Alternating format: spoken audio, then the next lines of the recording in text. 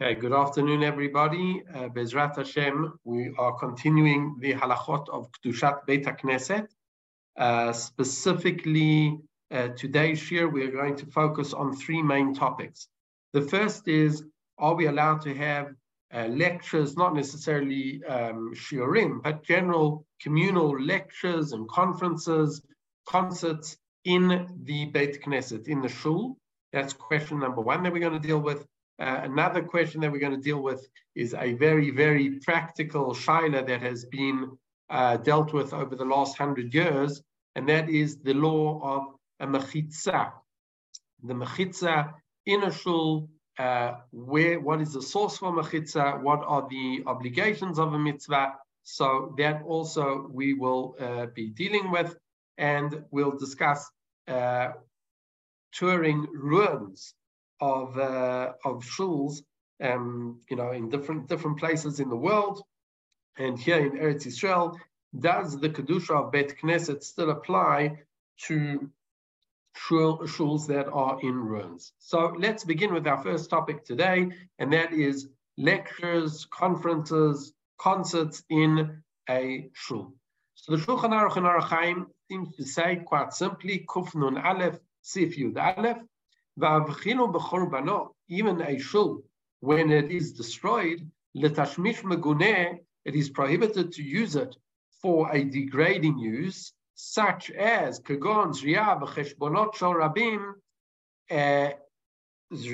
sewing, or accounting, even for communal accounting. And for this, even if one made a stipulation before building the shul, it wouldn't help. Now, the context over here is referring to a shul that is in ruins, right? So Kal Vachomer, how much more so a shul that is still alive and well, these actions would be prohibited. He says further, Ve'ein mechashvim bahem cheshbonot elim ken hem shel mitzvot. So here, the Shulchan Aruch does talk about, and here we're talking about a standing shul, communal accounting, if it is done for the sake of a mitzvah, let's say, if they're trying to count money for the tzedakah, that would be permitted. You're trying to raise money to do some mitzvah like Pidyon Shvuim, redeeming captives, that would be permitted. Now, we've seen that any other communal gathering, even if it is for the sake of, it's not licentiousness or anything like that, but if it's not for the sake of the mitzvah, lichora, it's going to be a problem. And this is what the Bira Halacha, the Mishnah Berurah, tells us.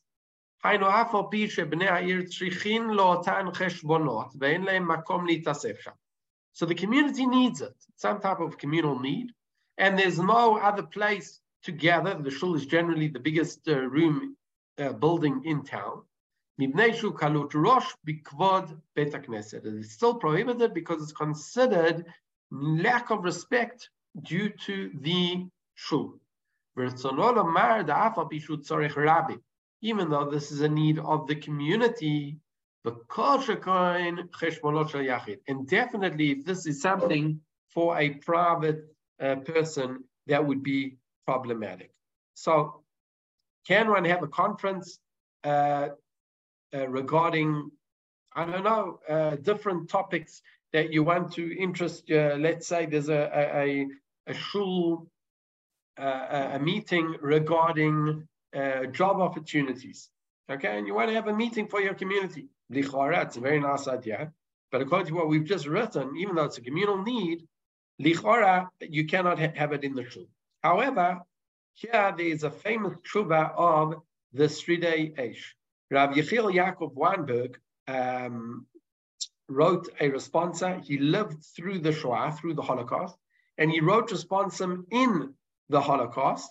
And he was one of the Gedolim that survived the Holocaust and lived post-Holocaust as well. And he writes this responsa during the Holocaust, during World War II, and he writes as follows. So this is written in the years of the persecution of the Nazis. בזמן שהיהודים באשכנז ובארצות הסמוכות היו כבושים בידי הרשע המטורף והמנוול יימח שמו וזכרו. During the time that the Jews of Ashkenaz were under the conquered by the mad and repugnant evil man, Yemach Shemo, referring to Hitler Yemach Shemo. Okay, we don't need to, we all know what the Nazis did, but he says as follows. In the early times, the Nazis prohibited Jews gathering other than in shuls for tefillah. So if any communal gathering needed to take place, the only place that they could do it, according to the laws of the Nazis, was to have it in the shul. So the question was, are you allowed to have any of these communal issues? Can you do them in the shul?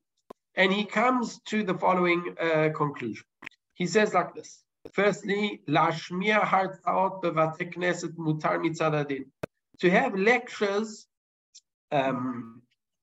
be'ikar adin in a shul, he doesn't think it's considered frivolity and it would be permitted. V'yoter tov shekodem hartzah yomru eze psukim b'tilim or eze dvar Torah. But it's best to proceed it with a dvar Torah or say kapitel Tehillim, etc. And then he says, "Muvan me'elav shemutar rak la'adam shemuchzak kirei shamayim, aval lo b'chofshi b'deotav." Only a person who is from Yirat Shamayim can give such a lecture in shul because he is concerned that a person who is not religious is going to say things that are basically tantamount to kfirah. And to have such a statement said in a Beit Knesset, in a shul, is obviously not in sync with the kedusha of a Beit Knesset. They shouldn't be heard anywhere, but definitely not in a shul. So he says that's pashut, and therefore the Rav has to give permission for any person who speaks in the shul. Thirdly, he says, he says, listen, you want to have a lecture on the job opportunities, etc. But the arguments that come back and forth before and after, that he says is considered frivolous, that is considered not giving due respect to the Beit Knesset, and that cannot be. Finally, he says, Lasot concert chilonim asur b'chol ofen. To have a musical concert of non-Jewish music, he says, it is clear to him that it is prohibited. And again, remember, we're talking about in the years of the Holocaust. So even in the years of the Holocaust, he said that is absolutely prohibited. Something, a non-Jewish concert, that would not be acceptable. Finally, he says that they cannot sit together, which he holds is a Isur Gamor. We'll see later on in the story of the Mechitza where that comes from. And therefore, he says, look, we're talking about a lecture. He says, "Lachein tov she'anashim tiyena yashot be'ezrat nashim, v'al kol panim yu anashim yoshvim levadam v'anashim levadam." At least men and women should sit separately in the shul. And then he says at the end, "Uveperush ani omer shekol ha'heter rak bezman hazeh." This whole tshuva, the leniencies are only in the time of the Holocaust. Shushat adchak keyadua. There was no greater shat adchak. And he says, when after Bezrat Hashem, after the Holocaust, we'll reevaluate everything regarding the Kedusha of the Beit Knesset. So, on the one hand, you had the simple reading of the Shulchan Aruch. Any even communal need of the community is not acceptable to have in the Beit Knesset. The Sridei H seems to imply that Me'ikar Adin it is permitted, but he had quite stringent limitations on that. Can only be done by a person who's giving Yirat Shamayim. That men and women should sit separately, etc. Okay, now it says the Piskei Teshuvot. The Piskei Teshuvot, written in today, is still alive, I think. The Piskei Teshuvot says as follows: V'yesh hakotzvim sheyesh be'efsharut lerav u'moreh tzedek latet heter la'artzaot bebeit knesset u'beit midrash hartzaot shel divrei chol b'inyanei parnasa or briut. You want to have a communal gathering to discuss the policies of COVID. You want to have a communal gathering to discuss job opportunities. There are those that are permitted. Why? If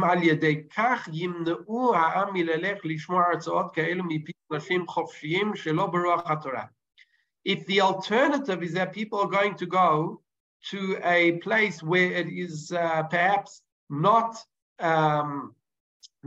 within the boundaries of people that are Yirei Shamayim, that are going to be giving the lectures, he said it's better to have it in the shul. But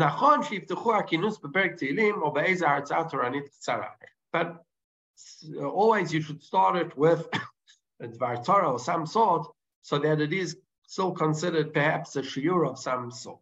Okay, so that is the basic agenda of the laws when it comes to using shuls for other needs. According to the strict law of the Shulchan Aruch, any communal need is not okay. According to the Sri Aish and the Piskei Teshuvot, Me'ikar Adin, they think that it is permitted, but there are certain limitations on that. And obviously, therefore, one Marad Atra has to weigh out and see Yesh Makom La'akel. There are poskim that one can rely on. However, it's not such a simple issue. I'm going to skip the sugya of using a shul as a shortcut, because and Bezrat Hashem, when we'll come back to it. But I want to focus on two other issues. The first is, what about touring ancient synagogues? For example, you have a synagogue on the top of Mitzada. You have a synagogue in the Golan. You have all these different ruins in different ancient synagogues from the time of Beit Sheni or just after. So what is this? What is the din? Can one tour these synagogues, assuming that one's not allowed to just walk into a shul for the sake of walking into a shul? That was what we skipped. You can't just go into a shul and make it a kapandaria, a shortcut. You can only go into a shul for the sake of praying. So can you go there just to admire the beauty or the historical relevance of such a shul? That's in Eretz Yisrael. In Europe, there are also many shuls that are no longer in use, but are used as some type of museums. So are you allowed to go into those shuls as part of a tour? So what could be the problem? The Mishnah told us that you're not allowed to go into a shul, not even to be metaylin. So what does it mean metaylin? Metaylin, everyone in Israel knows letayel means to go on a tiyul. What does it mean in the Mishnah? So Lichora says the Ri Milonil. The Ri of Lonil says it means l'sachek betochan, to play in the shul, or likanes letochan laharchiv halev bebinyan hanae shu banoi, or it is to go into the shul and be astounded by the beauty of the architecture, etc. That is what the Mishnah says is asur. So according to this, going into a shul to admire the architecture, etc., would be prohibited. Based on this, if we're going into all these ruins, etc., it might be a problem just to go. That might fit into the category of letayel. On the other hand, we have the Perush of the Ramban in Megillah, and the Ramban says as follows: V'yesh li yashev velomar, right? The Beit HaKnesset asu oto ketashmishei mitzvah lulav v'sukkah. That the definition of the kedusha of the Beit Knesset is similar to the kedusha of regular mitzvah artifacts, a lulav, a sukkah, etc. Now we know that a lulav and a sukkah,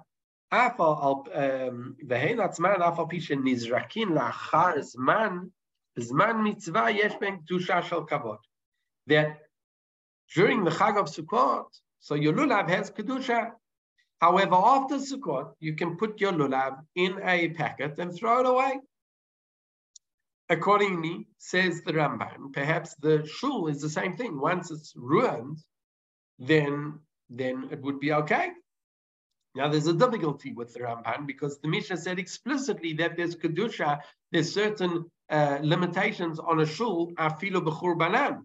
So how's the Ramban going to fit his opinion into the Mishnah and the Gemara. Uperush Hadvarim, explains the Ramban.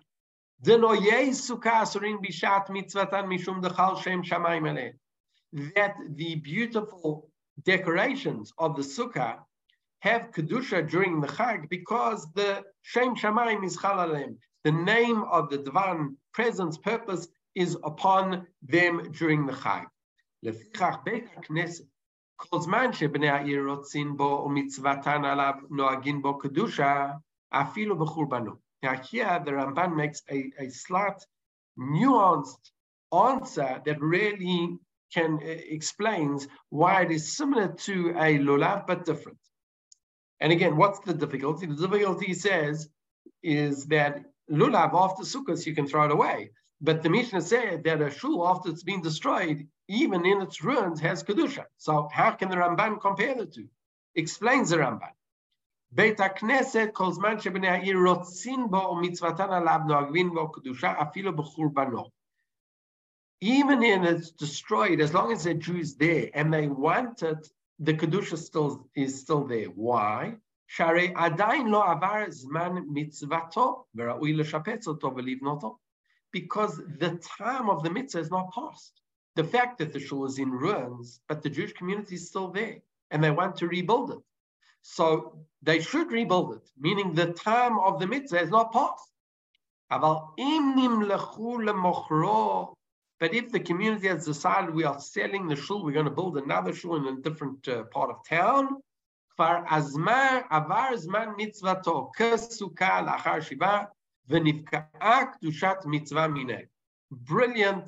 chidush of the Ramban. He says that once the community have decided they are not using the shul anymore, they've decided to sell it, they've moved on, there's no Jews in this area of town, then it has the definition of avaras manot, similar to a lulav after Sukkot.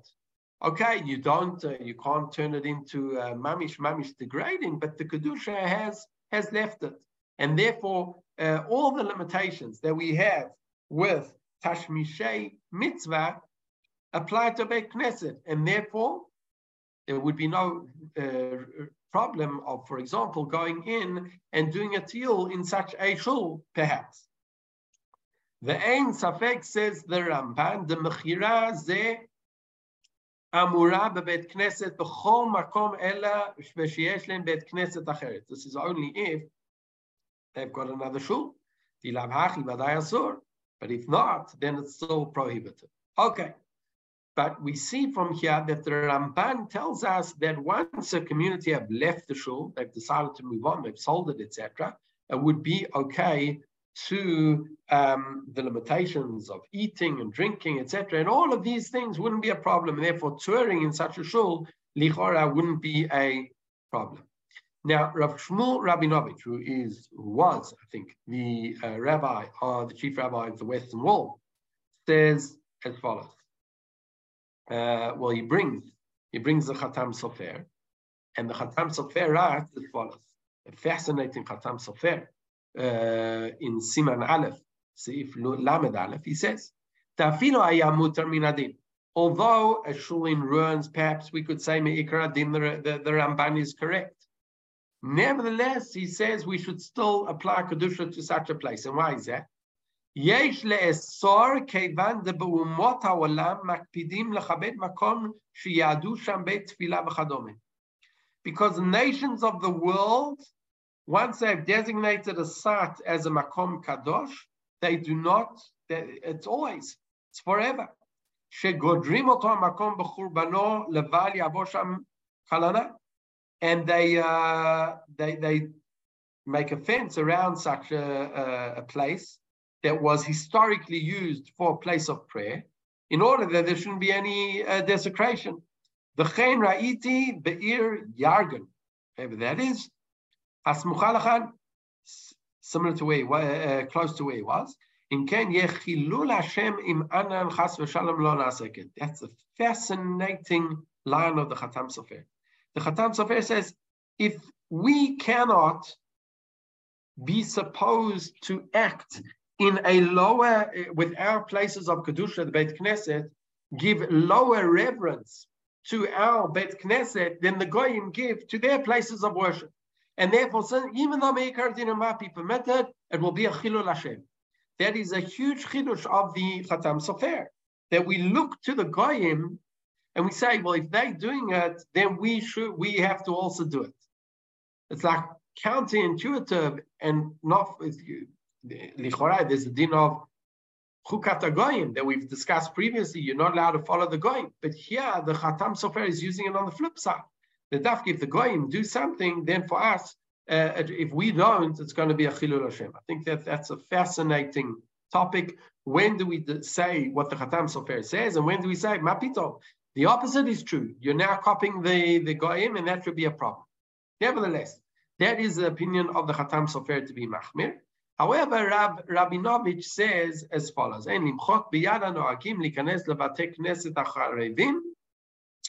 one doesn't have to object to those who go into these shuls that are in ruin, even if they don't say a Mishnah or Pasuk. Again, if you're going in there and you learn something, then Nichora, there's no problem. I can't remember if it was the city of Prague or Budapest, one of them. I think it was Budapest. And there was a shul. There's no longer a shul, but it was used as a shul, and the Nazis, Yemach Shemam, turned it into a stable during the Holocaust. After the war, it's now used as a museum. It doesn't function as a shul. So I went into it, but I learned something. I sat down and I learned something. First of all, to try and restore the Kedusha, Yemach Shemam, what the Nazis did. So we try and think, but also because of this, according to Rav Shmuel Rabinovich, if you go in and you learn something, then Lichora, there's not a problem in such a case.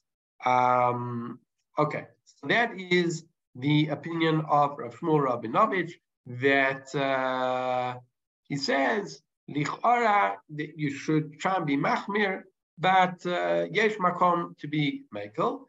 And in the response of Kapei Aaron, which is Rav Aaron Epstein, also living in Prague, here in the 1930s, he says that Lichora, since we already know that the Shulchan Aruch passing like the Rambam, that if you're going to a shul and you just sit there or remain there for a while, that's good enough.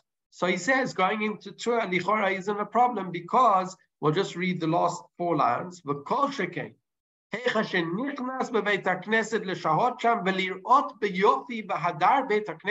person's going in specifically to see the beauty of the shul. Not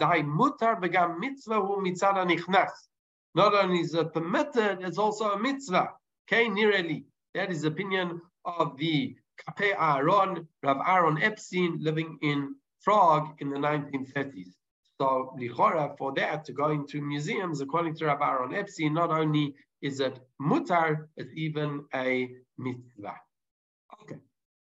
Let us move on to the next topic, which is quite a controversial one, and that is the obligation of the mechitza, how high a mechitza needs to be, how see-through can it be. All of these are really controversial and topics that are discussed in every community that are building a shul or revamping the shul, and they want to know what needs to be done regarding the mechitza. Where does this law of a mechitza come from?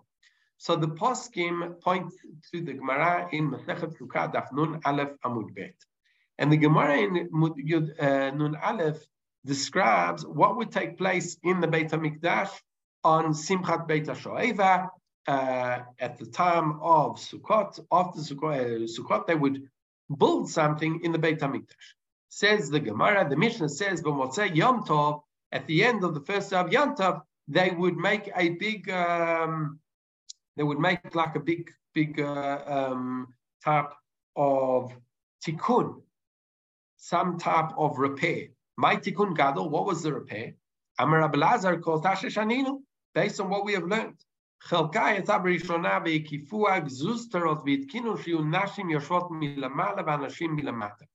the beginning, the walls of the Ezrat Nashim were smooth, but then they made some type of protrusions on the walls so that they would be able to make during the Chagim, they would build another choma, another floor, and the woman would be on top and the men would be below. Explains the Gemara further. Tana Rabbanim, we've learned in the Braita, Brishona, you nashim b'mifnim v'anashim b'bachutz. In the beginning, women were inside and the men were outside. But it caused frivolity, mixing and all types of frivolous actions. So the women were meant to be outside and the men inside. But the mingling was also still, there was a level of frivolity there. And therefore they instituted that women would be on these balconies above and the men below. So we see from here that there was a separation. And the question is, what does this Gemara mean, and how do we use it regarding a mechitza in a Beit Knesset? So, one of the most prolific writers regarding the laws of mechitza was the posek of the last century, the Gadol Adar, Rav Moshe Feinstein. And Rav Moshe Feinstein dealt with this quite extensively in a few tshuvot. So let's look at the tshuva here, Orach Chaim Siman Aleph, Seif Lamed. So Chelek Aleph Siman Lamed. He says as follows: V'nei etzem adin she'afim ha'anashim hein b'tzad echad v'anashim b'tzad acher asurin hein liot b'lo mechitza kula aniyut da'ati da'oraita. To have men and women, even if they are sitting on different sides of an aisle, without a separation, according to Rav Moshe, is an Isur D'Oraita. I have to stress this is referring to in a shul. And this is, we can bring a source, a proof to it from the Gemara that we just saw. Gemara ala gzusra ashashu bezrat nashim b'motzei yantav. Harishon shel chag. The Gemara asked about this building that they revamped the Beit HaMikdash and built these balconies in order that the woman would be able to sit on top. V'akativ hakol bichtav. But we know the Torah gave us exact measurements of how to build the Beit HaMikdash, and it was prohibited to add on or to decrease from the building of the Beit HaMikdash. So what was going on over here? Sharsu lo sif shum davar b'inyan habayit v'azara v'tiretz Rav. And the Gemara answers in the name of Rav, the kra ashkechu shetzarich lavdil anashim min nashim. And then they found the pasuk that you have to separate the men from the women. The fact, says Rav Moshe Feinstein, that we need a pasuk to be matir building. The fact that the prohibition of men and women sitting together in the Beit HaMikdash was so strong that it overrode the prohibition, the Torah violation of expanding the Beit HaMikdash, implies, says Rav Moshe Feinstein, that the law of a mechitza is actually a din d'oraita. If it wasn't a din d'oraita, how could it override the prohibition of expanding the Beit HaMikdash and adding on to the Beit HaMikdash? So because of this, Rav Moshe Feinstein assumes that the halacha of a mechitza is a din d'oraita. We'll try and work out what the idea behind the din d'oraita and the geder and the exact measurements, etc., of this din d'oraita. But according to Rav Moshe Feinstein, mechitza in a Beit Knesset is a din d'oraita. Rav Soloveitchik says otherwise, but Rav Soloveitchik is slightly misquoted. They all say, Rav Soloveitchik says the whole thing is the Rabbanan. But as we'll see, Rav Shechter points out that Rav Soloveitchik didn't say exactly that. What did Rav Soloveitchik say? Umahai Taima, says the Nefesh Arav, says Rav Shechter in the name of Rav Soloveitchik. Mahai Taima Echmir Rabbeinu kol kach beveit knesiyot asher bahem yoshvim ha'anashim v'anashim b'tarovet. Rav Soloveitchik was extremely machmir that men and women shouldn't sit together in a shul.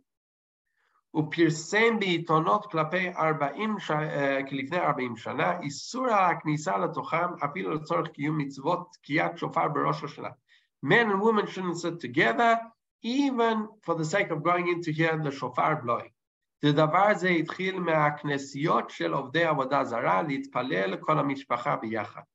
This idea of men and women sitting together starts from the Goyim, where they would sit together as a family and pray together. ועצם השתתפות בקיום מצוות באופן כזה, and gathering like this and davening together, men and women sitting together, שעושים כמו שעובדים עובדי עבודה זרה אליהם, and that they do to their idols, יש בו איסור מיוחד דאיקה יעבודו. Okay? This is a Torah violation, right? Meaning, do not serve Hashem the way the Goyim serve Hashem. This is what Rav Soloveitchik points out. So, according to Rav Soloveitchik, sitting and davening together is a problem midoraita, similar to what Rav Moshe Feinstein said. However, Rav Moshe Feinstein says the mechitza is also doraita. Rav Soloveitchik here distinguished. Here is Rav Soloveitchik says as follows: there is certainly a requirement for the erection of a partition, of a mechitza. However, there's a basic difference between this wrong and that of complete mingling of the sexes. For as I indicated above, separation has its origin in the Bible itself, whereas the requirement of a mechitza must be attributed to a rabbinic ordinance. According to Rav Soloveitchik, sitting together and davening is an issur d'oraita. But if you would sit on either sides of the aisle, there's no issur d'oraita, but there's a chiyuv midrabanan to institute a mechitza. Okay, so that is a machloket between Rav Soloveitchik on the one hand, Rav Moshe Feinstein, whether the sitting together and davening is an issur d'oraita, or even without a mechitza is also problematic midoraita. According to Rav Moshe Feinstein, the mechitza is a din d'oraita. According to Rav Soloveitchik, it's only midrabanan. Now, the question is, now that we know, okay, whether it's a din d'oraita or a din d'rabanan to have a mechitza in a shul, now the question is, what is the purpose of the mechitza? And here we find two different reasonings brought in the Rambam. The Rambam in Hilchot Beit HaBechira, in his Magnus Opus in the Mishneh Torah says, Ezrat Anashim Haytam Mukefet Gzuz Torah Kadei Shiyu Anashim Ro'ot Milamalan V'Anashim Milamatan. So this whole expansion that they did in the Beit HaMikdash to build these balconies in order that women be above and men would be below, what was the purpose of it? Kadei Shelo Yehu Ma'ur Bavin, in order that they will not mingle together. However, the Rambam in Perusha Mishnayot, there's something different. They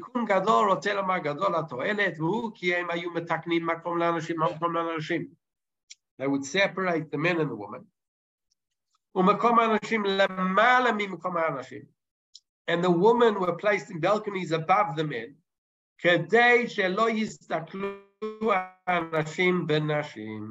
In order that the men would not gaze at the woman. Here we see a different reason altogether. It's not a din in mingling, it's a din in gazing. And this is also the Rambam. So the question is, which is the Rambam is the Ikar? Perusha Mishnayot, which talks about gazing, or the din of brought in Hilchot Beit HaBechira, where he talks about mingling. So yeah, we have, as usual, Machloket Achronim, how to understand the nature of the reason behind the mechitza. On the one hand, we have the Satmar Rebbe and Rav Menashe Klein and others that understood that the ikar is gazing. It says in Mishneh Halachot, in Chelek Zayin, Siman Yud Bet, V'nireh, the Kavanat HaRambam, לפי שהיה קשה דאילו הטעם של תיקון ההבדל הוא רק משום שלא יהיו מעורבבים, if the whole reason is just to stop them from mingling, היה די שיתגנו מקום לאנשים לחוד, ואנשים לחוד, וייתנו מחיצה ביניהם, להיבדל, והיינו מחיצה של י' טפחים. They said, why do they have to build balconies? They should have just said, this area is for men, this area is for women, built a partition, yud tfachim, and shalom Yisrael. The fact that they didn't do that says the Mishneh Halachot, Rav Menashe Klein, means that the prohibition is also gazing, and that's why they had to build a balcony for the woman to be on top. On the other hand, Rav Moshe Feinstein says in the same tshuva, "V'lachen tzarich lomar sha'isur rak mishum kalut rosh," right? Meaning, according to Rav Moshe Feinstein, it is not a problem of gazing; it's a problem of kalut rosh, of mingling that leads to frivolity. Mistaber la'aniyut da'ati. And therefore, you need to separate them. But what do you need to separate?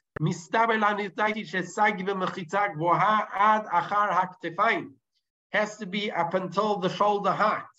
Meaning, it's not just good to have a partition. A partition is in halakha generally 10 tfachim. 10 tfachim is between 80 and 196 centimeters. Not very high, pretty much until one's hips.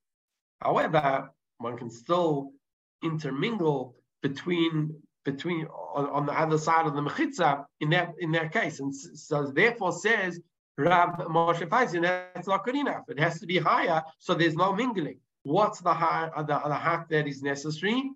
Shoulder height, meaning you might still be able to see the woman, their heads, but very hard to mingle with them if it's until the shoulder height. He says explicitly that we see that the mechitza is not from the point of view of gazing. Says it's 3 amot, which is yudchet tvachim, which he says in different places is basically a meter and a half. Okay. Let's move on to just before we summarize that. It comes out as we didn't bring Rav Soloveitchik. Yeah. We'll just read it inside. There's no source for it. Many shuls today follow one of these 2 approaches. It should be noted that there are some more lenient approaches as well that have been followed in cases of great necessity. Rav Soloveitchik is reported to have ruled that in cases of great need, one can allow a mechitza of 10 tfachim alone, the height of a standard halachic wall, which at maximum equals 50 inches or 100 centimeters. And Rav Yosef Eliyahu Henkin also agreed that in case of need, that basically you need a mechitza up until one's hips. Now, part of the question is if the problem is not gazing, so it could be that what about a glass mechitza? According to Rav Moshe Feinstein, perhaps a glass mechitza is okay. According to the Minchat Yitzchak and according to Rav Menashe Klein, clearly, if we hold that gazing is a problem, then that would be a problem as well. So these are the main camps that we find in the Achronim. Even Rav Moshe Feinstein, who was more lenient, but he basically says if women are going to come in a very unsanua way to shul, it might still be a problem. Meaning, there's one thing gazing, and then there's another thing of gazing at a makom erva when one is davening. So that could be a problem. So based on this, many of the poskim basically hold that up to 151.5 meters, it should be a mechitza that you can't see. Above the head, there's more room to be lenient because generally the only thing that you're going to see above the shoulders is woman's head. Now, it could be that many women come without a kisui rosh, but the Aruch HaShulchan has already said that that's not, in today's time, perhaps one can be lenient, it's not considered a makom erva, at least for the purposes of the Beit Knesset, etc., that it wouldn't be such a problem. Okay, one last halacha regarding this, and that is the halachic, you know what, I'm going to first go back to making a shortcut in the shul. Now that we've discussed the mechitza and touring ruins, let's go back to making a shortcut in the shul. And we start from here, the Gemara in Masechet Megillah, Ein osin oto kapandaria. One is not permitted to make a shul a kapandaria. Also Gemara, my kapandaria. Seems to be a Greek word. Amar Rava kapandaria kishma. So Rava says, the name Kapandaria means a shortcut. My kishma, where do you get that? Kamanda Amar ad mekifna adre. It's not a Greek word. It's referring to, it's an acronym where basically it's referring to ad mekifna. Instead of going around, right, I'm going to go through it. And that's that's the problem. And this is brought down in the Shulchan Aruch. If a shul has two entrances, you can't go through the one door in order to make a shortcut to go through the other door. But if that shortcut was there before the shul was built, it's mutar. Similarly, if one didn't intend to do that, you went into the shul to daven, then there's no problem going the other side. And if you're davening to go in to one side, then it's mutar to go into the other side. In fact, the Shulchan Aruch in another place says that it's preferable to do that. You shouldn't leave from the same door that you came in. I'm not even sure why he says over here it's just mutar. In the other place in Hilchot Bet Knesset, he says that it's a chiyuv. Not sure what that is referring to. But the Bir Halacha points out and says as follows: Im lo sheikra or sheishaheh sham ma'at. This prohibition only applies if you're not going to wait there a few moments or learn there. But if you learn there, then it would be permitted. So based on that, you want to make the shul a shortcut, you could go into the shul, and then you could sit down and read a Mishnah, and then cut through the shul. However, the Pirkei Teshuvot disagrees. The Pirkei Teshuvot says, "V'kama me'aposkim cholkim al kviya zo la'atir kapandaria l'dei sheyah ma'at o amirat pasuk." Many poskim disagree with the opinion of the Mishnah Berurah that if you're going to use learning a short something short in order to get around making the shul a shortcut, that's permitted. Many poskim are against that.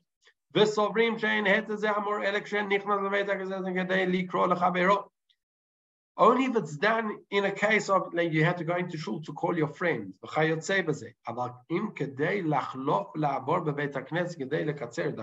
you want to cut short, then this is not going to help even by saying a pasuk. And how much more so if one does this on a permanent way, that there's a shortcut to get to the canteen is to go through the shul. It's very, very problematic. Even if every time you would sit down and learn. This whole heter of saying a pasuk is only if you did it and on an ad hoc basis. And not if that's your shortcut all the time. But if that's the only way to get there, in that case, there's room to be makel, and you either say a pasuk, or you learn something, or you wait there for a while if you cannot. And based on this, the Yalkut Yosef says the following halachot. You only enter shul or beit knesset or beit midrash for the sake of a mitzvah, kagon tefillah or Torah, to learn or to daven. If you need to call someone, yikanes v'yikra is a pasuk. You should, when you go in, you should read something. Or she'yomar dvar halacha, or say dvar halacha, or she'yishmar dvar halacha, or she'yishaheh ma'at b'beit hakneset v'achar kach yikrein. Or you should just be there for a few moments and then call his friend. And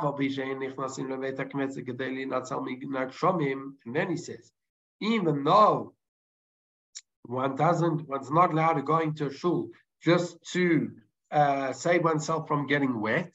But if he was learning outside and now it's raining, then he would be permitted to go into shul. Okay, those are basically a few of the halachot regarding the din of making a shortcut out of the Beit Knesset. The last topic that I want to discuss today is the laws of the Ezrat Nashim. Now we found two, I'll say it outside, the major source of the Ezrat Nashim was the Shut, the Avnei Nezer, in his Chelek Orach Chaim Siman Amud Gimel, where the Avnei Nezer paskins that the Ezrat Nashim is not part of it hasn't got the Kedusha of a Bet Knesset. And the reason for that is that, according to him, since women are not chayav in Davar Shebikdusha, they're not chayav to hear the Dvarim Shebikdusha that you need a minyan to hear, such as Kaddish and Kedusha, etc. So their tefillah doesn't constitute the same Kedusha, doesn't imbue the place of the Ezrat Nashim with the same Kedusha to Bet Knesset. Since the Kedusha of Beit Knesset, according to the Avnei Nezer, is connected to Dvarim Shebikdusha, where we are chayav to say certain Dvarim Shebikdusha, certain holy things such as Kaddish and Kedusha, etc., and women aren't obligated in that, so they are not imbued, or the Ezrat Nashim is not imbued with the same level of Kedusha. And this has many ramifications. First of all, if one wants to expand the shul, you now get into a problem. If you take in places from the Ezrat Gvarim, from the men's section, and expanding it into the women's section, lichora, you might have a problem, according to the Avnei Nezer, which is basically what the Tshuva is about. Secondly, you on the flip side, all types of leniencies that we're not allowed to have, eating, drinking, that we saw in last week's shir, don't apply in the Kedushat Ezra, in the Ezrat Nashim. That is opinion number one. On the other hand, we have another opinion of the Aruch HaShulchan, which I think has basically been accepted by more, seems to be the more mainstream opinion, and that is Orach Chaim in his the Aruch HaShulchan, in his commentary in Orach Chaim Kuf Nun Daled Sif Zayin. Ha'azarot Beit Knesset en lehem din Kedushat Beit Knesset. The side rooms of the synagogue do not have the Kedusha of Beit Knesset. Even if they sometimes daven there. But if they have standard minyanim there all the time, that has got the Kedusha of Beit Knesset. V'chein Beit Knesset shel Nashim, and similarly, there is place of the women's gallery. Yesh aleh Kedushat Beit Knesset kevan she'anashim mitpalelot sham. Since women daven there, it's got the din of Kedushat Beit Knesset. V'davar pashut shachatz. Okay, so basically the Aruch HaShulchan gives it as a davar pashut, that the place where women daven also has a din of Kedushat Beit Knesset, and therefore, on the one hand, there's no problem expanding, changing the places of the men, where the men sit, where the women sit, because it's all got Kedushat Beit Knesset. On the other hand, the chumrot, the stringencies that we apply to the Beit Knesset would also apply to the place where the women's gallery, and that seems to be the more accepted psak in general. Furthermore, says the Piskei Teshuvot, the im lomdim sham Torah. Sometimes there's shiurim that take place in the Ezrat Nashim, etc. Or mitkaimot sham minyanei tefillah, or sometimes they have minyanim there during the week when the women aren't there. Yesh ba kedushat Beit Knesset Beit HaMidrash lechol davar inyan. In such a case, everyone agrees that it's not a kedusha. Even the Avnei Nezer would agree in such a case that it has the kedusha of Beit Knesset, and therefore the stringencies that apply to the regular part of the shul would also apply to the women's gallery. Okay, we'll end there for today. Bezrat Hashem, next week we will continue. Yashar Koach Hatzum. Thank you for listening. Thank you very much. Have a good week. Bye. Bye.